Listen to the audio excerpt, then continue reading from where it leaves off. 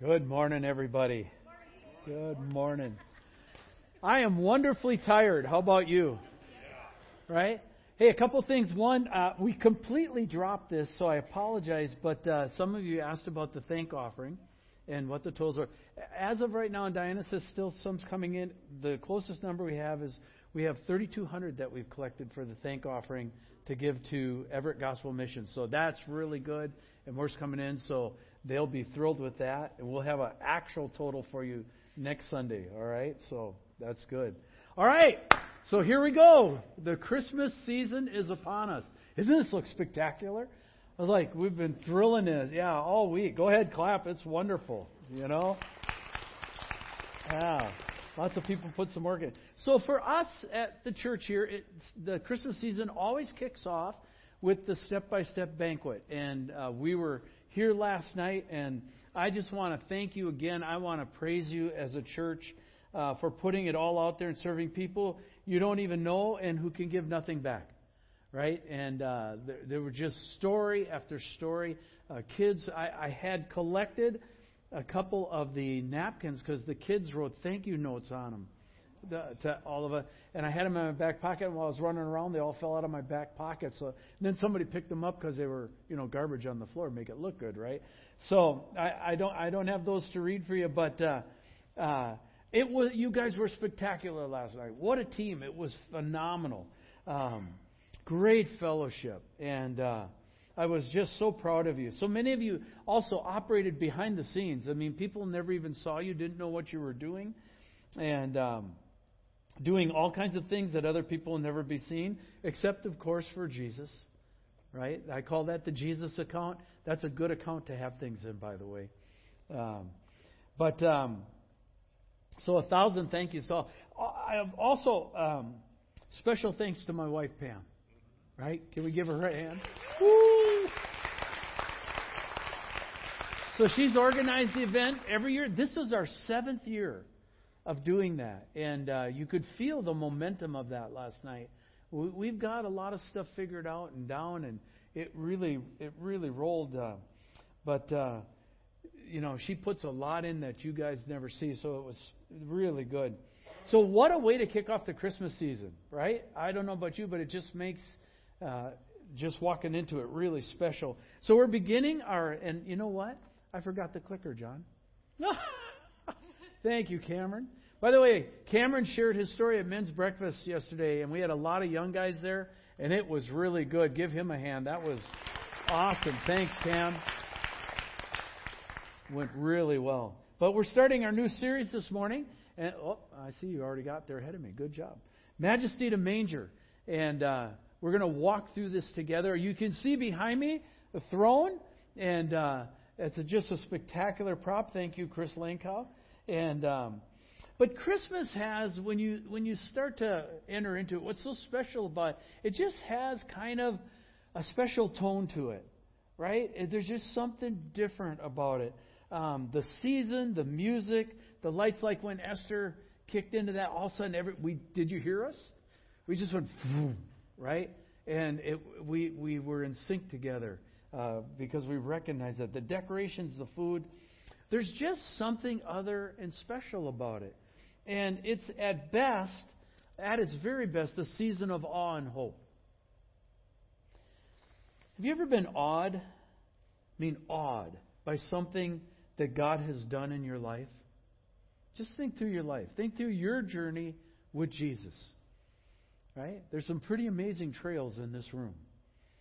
Have you ever just been awed by what He's done? Have you ever just been awed by the presence of God in your life? And even anything He did. Just His presence. The old preachers used to say that if you were seeking God's hands, you were seeking what He could do for you. If you were seeking His face, you were seeking who He was. Right? Just His presence. Awe, if you have any time, is kind of a special category in the Bible.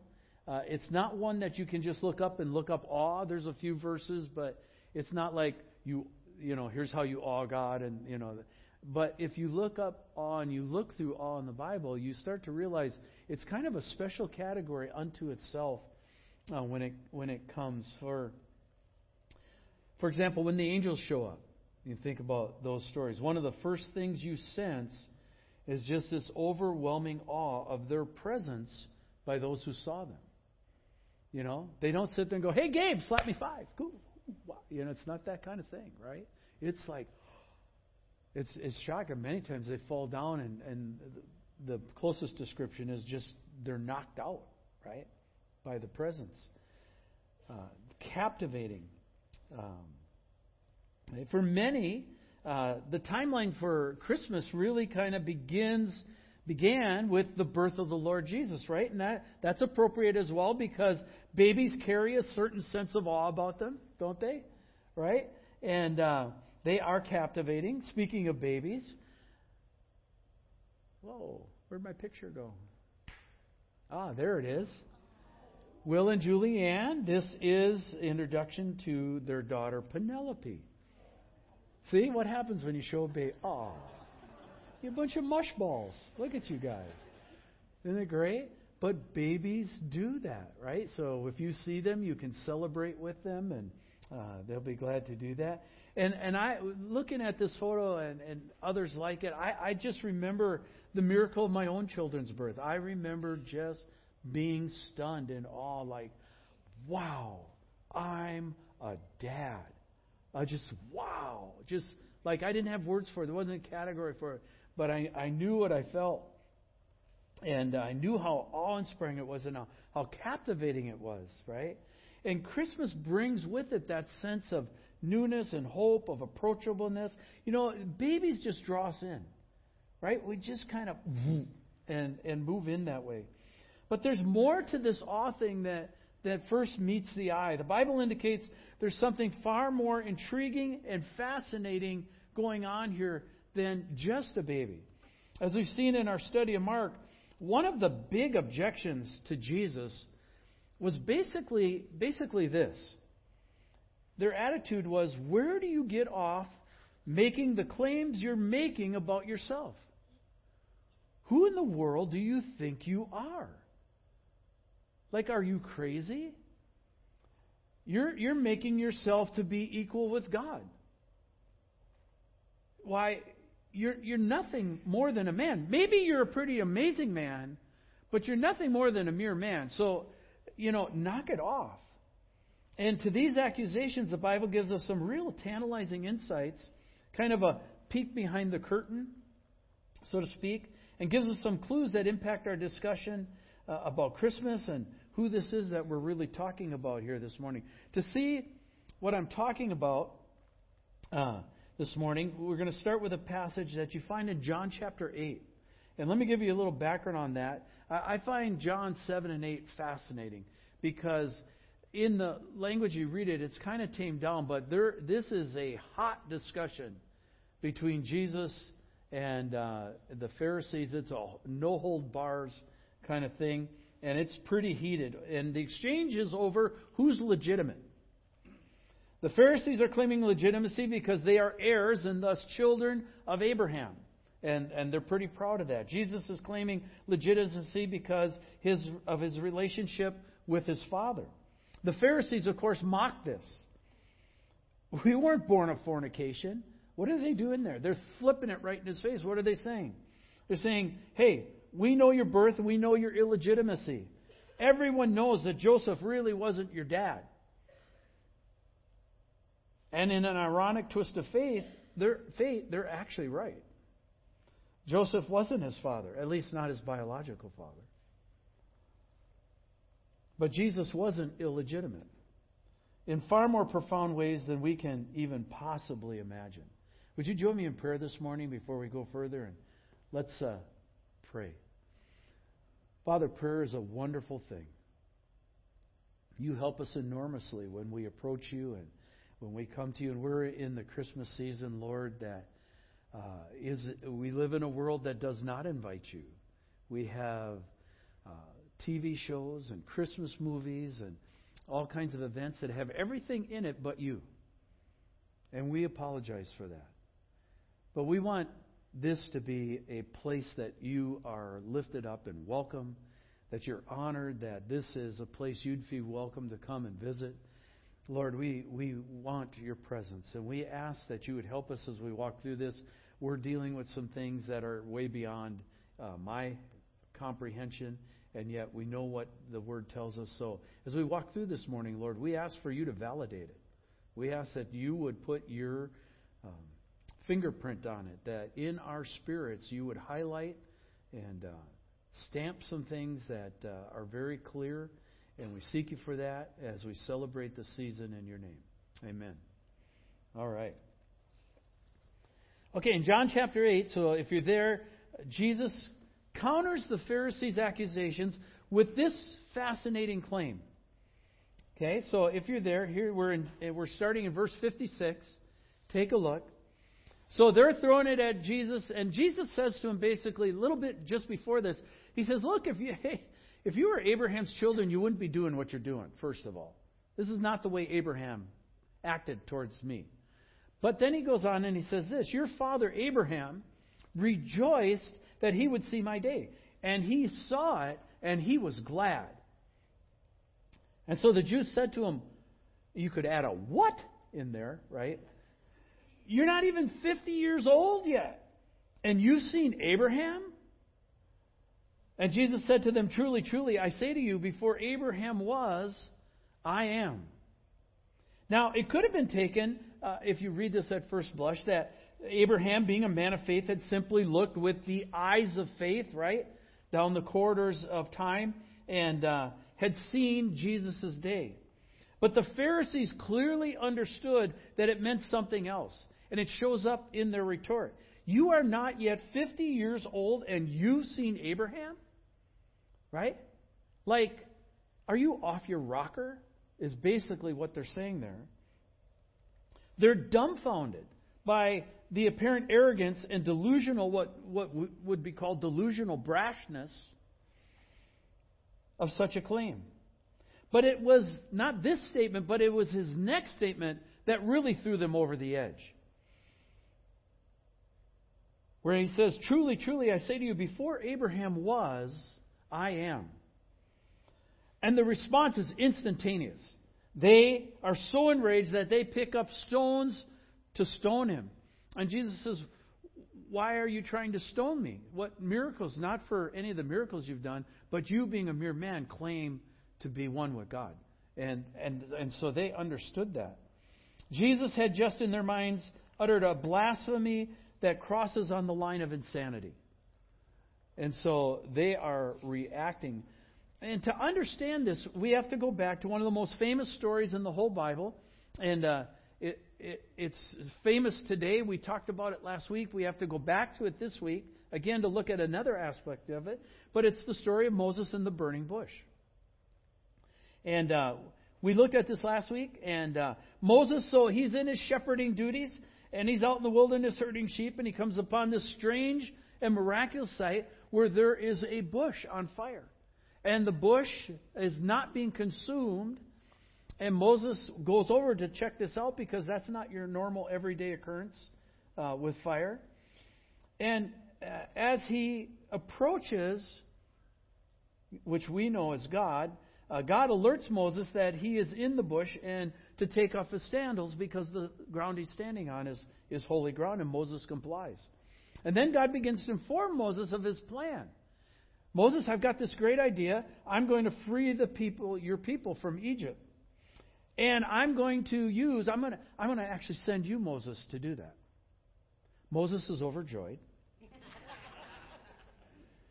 So he balks and he stalls, and eventually, in a delay tactic, he asks a pretty basic question. And he says this to God. If I come to the people of Israel and I say to them, the God of your fathers has sent me to you, and they ask me, well, what's his name? What shall I say to them?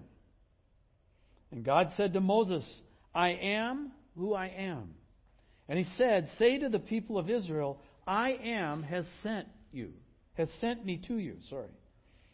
Do you see that connection between what Jesus said before Abraham was, I am, and now God saying the name? You can understand why they reacted. This term, I am, is sacred in the Jewish faith.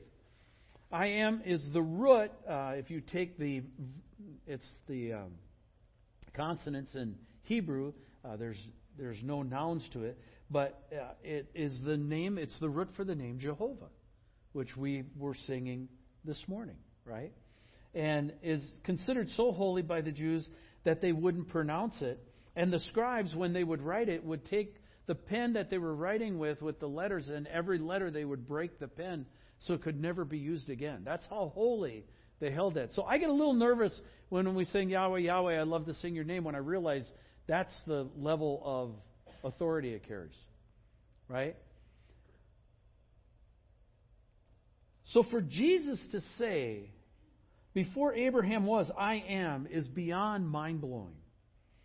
By the way, just for the record, if you're going through the stores or the shops or the whatever you're doing this Christmas, and you hear somebody loudly over say, well, Jesus never claimed to be God. That seems to be on the popular rise lately, right? I've heard it several times.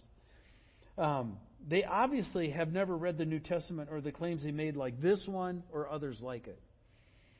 By deliberate using this title, what Jesus is telling us is that he, Jesus, existed long before he became human. How do we know that? Well, let's look at some of the insight the New Testament gives us. Let's look at the Apostle John. We'll start with John chapter 1. This is a famous one. You guys know this. In the beginning was the Word, and the Word was with God, and the Word was God. He was in the beginning with God. John is using the name here, the Word, as a title for the risen and resurrected Lord Jesus Christ. Right? John's Gospel is a evangelism tool. It is used to convince people that Jesus was who he claimed to be, an apologetic, if you will. Two things of paramount importance for us this morning as you look at this simple verse up here. One is it tells us clearly that Jesus was God. And number two, he was in the beginning with God. This is the mystery of the Trinity, Father, Son, and Holy Spirit, 3 in 1, and although one, 3 distinct personalities. John goes on to say, by the way, we could spend a lot of time on that, right? But keep moving this morning. If you go a little farther down, he goes on to say this, and all things were made through him, and without him was not anything made that was made. In him was life, and the life was the light of men. The light shines in the darkness, and the darkness has not overcome it. So when it says all things were made through him, I thought of two different levels this morning. One is the big macro level, right? So think here. Think planets, think stars, think solar system, think galaxies. This would include things like cosmological constants, the laws of thermodynamics, gravitational law, relativity laws, as Carl Sagan would say, the cosmos. Right? Wonder what he thinks of that now. And also think of this on the micro level. Think here, subatomic particles, electrons, neutrons, protons, DNA, RNA, amino acids, proteins, all that kind of fun stuff. All of that, all things, macro, micro, were made through him. Without him was not anything that was made.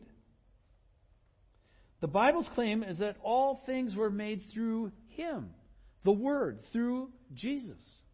That is our stance of faith at this church and this morning. Colossians gives us a few more insights on this. This is found in Colossians 1. It says, he is the image of the invisible God, the firstborn of all creation. For by him all things were created. That parallels what John was saying. In heaven and on earth, visible and invisible. Whether thrones or dominions or rulers or authorities, all things were created through him and for him. And he is before all things, and in him all things hold together. This passage adds two more very key pieces of information. Not only has Jesus made all things, but also he is the visible image of the invisible God. If you want to know what God's like, look at Jesus. That's why it's so important to read through the New Testament. That's why it's so important to read the gospel accounts. Because you start to understand what God's like. Number two, not only has He made all things, but He also, just as importantly, holds all things together. Right? You ever made something and then it fell apart? No? You've never had a home project? I know how. Yeah. Let's get that reality. Right? You ever made something and then it fell apart? It's one thing to make something, it's another thing to hold it together. Right? God not only made it, but He holds it together. And it says by the power of His Word. Who is that God? His name is Jesus. That's what Colossians is telling us. This visible image of the visible God, there's other passages, Ephesians 1, Hebrews 1, that talk about this. You can explore that. It's a lot of fun. But I didn't want to say that for technical head knowledge this morning. I wanted to say that for a sense of awe this morning. I think sometimes we just get so busy in our life and we think our cell phones are awe. Okay? Our cell phones are a pain in the you know what. And God is awesome. Right? And so when we think of a sense of awe, sometimes we have to start catching that bigger picture till we go, I've not quite seen that way. Wow. It's not hard to be awed when you start trying to comprehend the universe. For example, when we think of time, right? We are familiar with time, and we can comprehend the idea of always will be. Something starts here, and it gets to here, and then it goes to here, and then it goes through the wall, and it just keeps going, right? Always will be. With that idea, we get it, right? That's what all the Marvel comic book movies are about, that this stuff is going to last forever, right? That's the whole idea behind it. It will always be.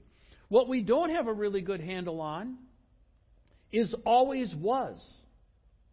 See, because there's always some start point.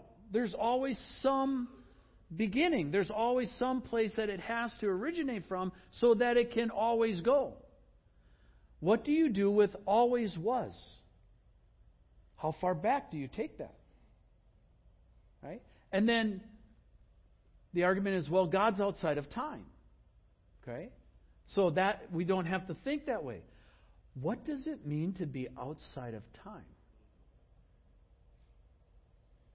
A person who created the universe who's outside of time. Is that a little awe-inspiring? To get your head, that stretch your head a little bit? By the way, scientifically, we're so familiar with the idea that the universe is expanding, right? You want some awe? Expanding into what? It's the universe. Right? There's levels here. What I'm saying, people, there's levels here that God has not played all. We're chasing Him scientifically only to find His fingerprints all over the whole thing. There's a lot of stuff we don't know yet. It should create awe. But you know why we don't have awe? Because we live in the city. And when we live in the city, we have what? Lights. And we have so many lights in Seattle, especially Mill Creek here where we live, you can hardly see the stars. You ever walked out one night and go, oh, there's a star. Wow. Haven't seen one of those, right? You ever done that? And then if you've had the experience, if you're out in Montana or Nevada or Utah or somewhere out in the desert, Arizona, and there's no lights, and you look up and you go, wow. Right? I remember one time as a family, we were over in Chelan, and I said, okay, we're going to do something spectacular tonight. And we piled into the burb, and we took off and went up to 25 Mile Creek, and there's a road up there that you can shoot up on the top of the mountain. There's no lights, nothing. It's pitch black. So we got stopped the burb, and I said, okay, everybody, well, here's what I want you to do. I want you to close your eyes. The kids were little at that point. Close your eyes. Dad, this is dumb. What do we do? It's a dumb dad thing. Just close your eyes. All right? Dads do these kind of things. This is what it means to be a dad. All right? So close your eyes. I said, okay, now keep your eyes closed. Give me your hand. Step outside of the burb. I said, now, look up. What'd they say? They had never seen that. Okay? There are many, many kids who've never seen the stars. They don't have any awe because they don't know what they're missing. They don't know what they're looking at. So it's not too hard to be awed by the universe. But the miracle we're talking about here is even more amazing than that. We are talking about the universe. That size, that engineering, that power, that person condensed into the body of a baby this big. Think of that. How do you do that? You want to talk miniaturization? Think about that. We think tech is so cool because we've taken computers the size of this room and put them in the size of our hand. God's taken the universe and put it in the size of a baby. Okay? You want to one-up that one? It's an incredible deal. We're talking about majesty. We have a throne up here. Chris built it for us, Shannon. It was his brainchild. And we originally were thinking of the series as from manger to majesty. Then we realized we had it backwards. It was from majesty to manger. All right? And so we have a throne here representing the majesty of the person we're talking about this morning. See, we do the same thing with Jesus that we do with the universe. Yeah, whatever. You know, he's a person we got to figure out. We are talking about unparalleled majesty. Royalty of unparalleled nature. Majesty. A king. A great king. The greatest king from the greatest kingdom and the greatest throne in the universe. We're talking majesty. We're talking the chosen one, the appointed one, co-regent with the Father and the Holy Spirit. And that majesty is condensed, vulnerable, limited to a baby. That should create awe. One of the songs I really like at Christmas time is Mary, Did You Know? It captures some poignant stuff. But one of the lines in the song is, did you know that your baby boy has walked where angels trod? And that, Mary, when you kissed your little baby, that you kissed the face of God? Think about that once. What would it be like to kiss the face of God? It's powerful. You would have awe. You would have joy. You would have amazement. And Hebrews says this then, because of that. Therefore, let us be grateful for receiving a kingdom that cannot be shaken. That is not because we cannot be shaken. All right? We always sing that song, I Won't Be Shaken, and I always look at Pam and laugh, and I go, that's ridiculous. We're shaken about everything. Okay? We're like leaves in the... anything comes along. Okay? But what we're talking about is not that we can't be shaken, but that our King can't be shaken. He can't be shaken. Right? And so this says, let us be grateful for receiving a kingdom that cannot be shaken. We can be shaken, the kingdom can't be. Repent. What did Jesus say, Mark? For the kingdom of God is at hand. And let us therefore offer to God acceptable worship with reverence and awe, for our God is a consuming fire. Last night when we all gathered, if you were here, but if you weren't here, I want to tell you what we said. It said, how should we treat tonight? It certainly could be a good act, right? And good works. I said, or you could look at it as ministry, right? I said that certainly would be a category that last night would have fallen into. But I said, I want to suggest something to you. Treat tonight as a night of worship. I said, we're used to nights of worship where we sing, and that's very appropriate. But this is a different kind of night of worship. It's a night of worship of just joy. I said, so that's Jesus who drives up. That's Jesus who walks in the door. That's Jesus who you're serving at the table. That's Jesus who you're picking up for. Make it a night of worship. Man, I'll tell you, this place glowed last night. If you were here, it was absolutely fantastic. And as I said, that's where we realized we had the theme backwards. We were going to go from manger to majesty. We realized it's from majesty to manger. He came from royalty. He was royalty. This should create awe in us. It's no mere baby. As Philippians tells us, it says, "There, have this mind among yourselves, which was yours in Christ Jesus." This is the mindset that Jesus had. And it parallels the mindset we had last night.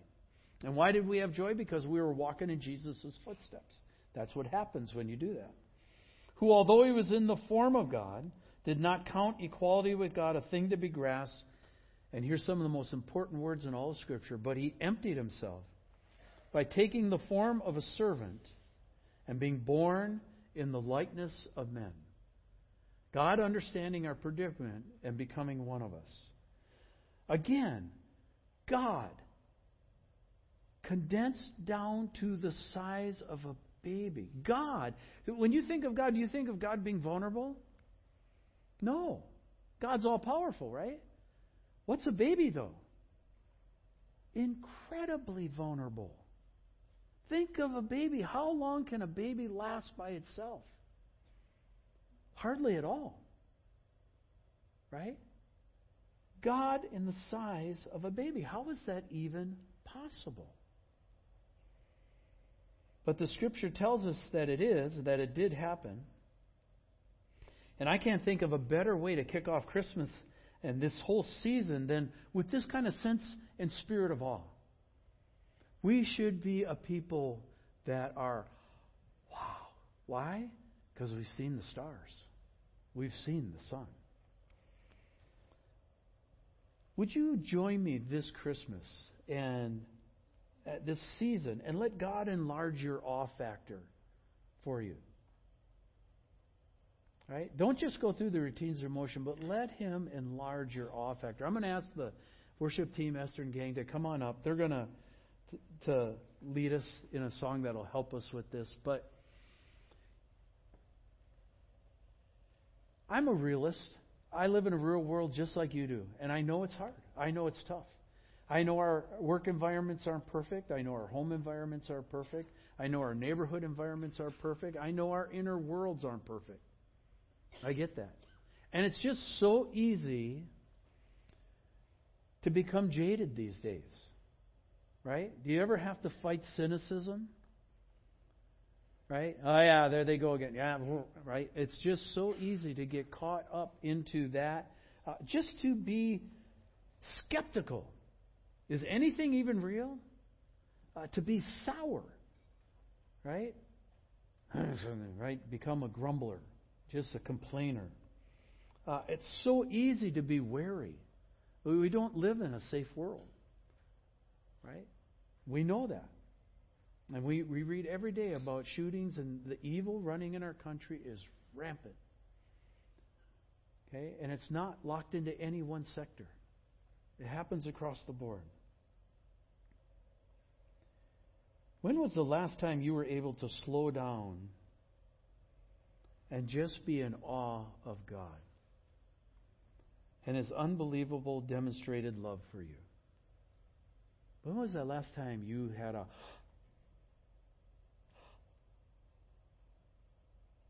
You know what I'm talking about. You've had it before. If you've met Him, if you've known Him, if you're saved, you've had it. He was talking to you. He was close to you. Would you stand this morning and let's worship in awe our great Savior, Jesus our Lord.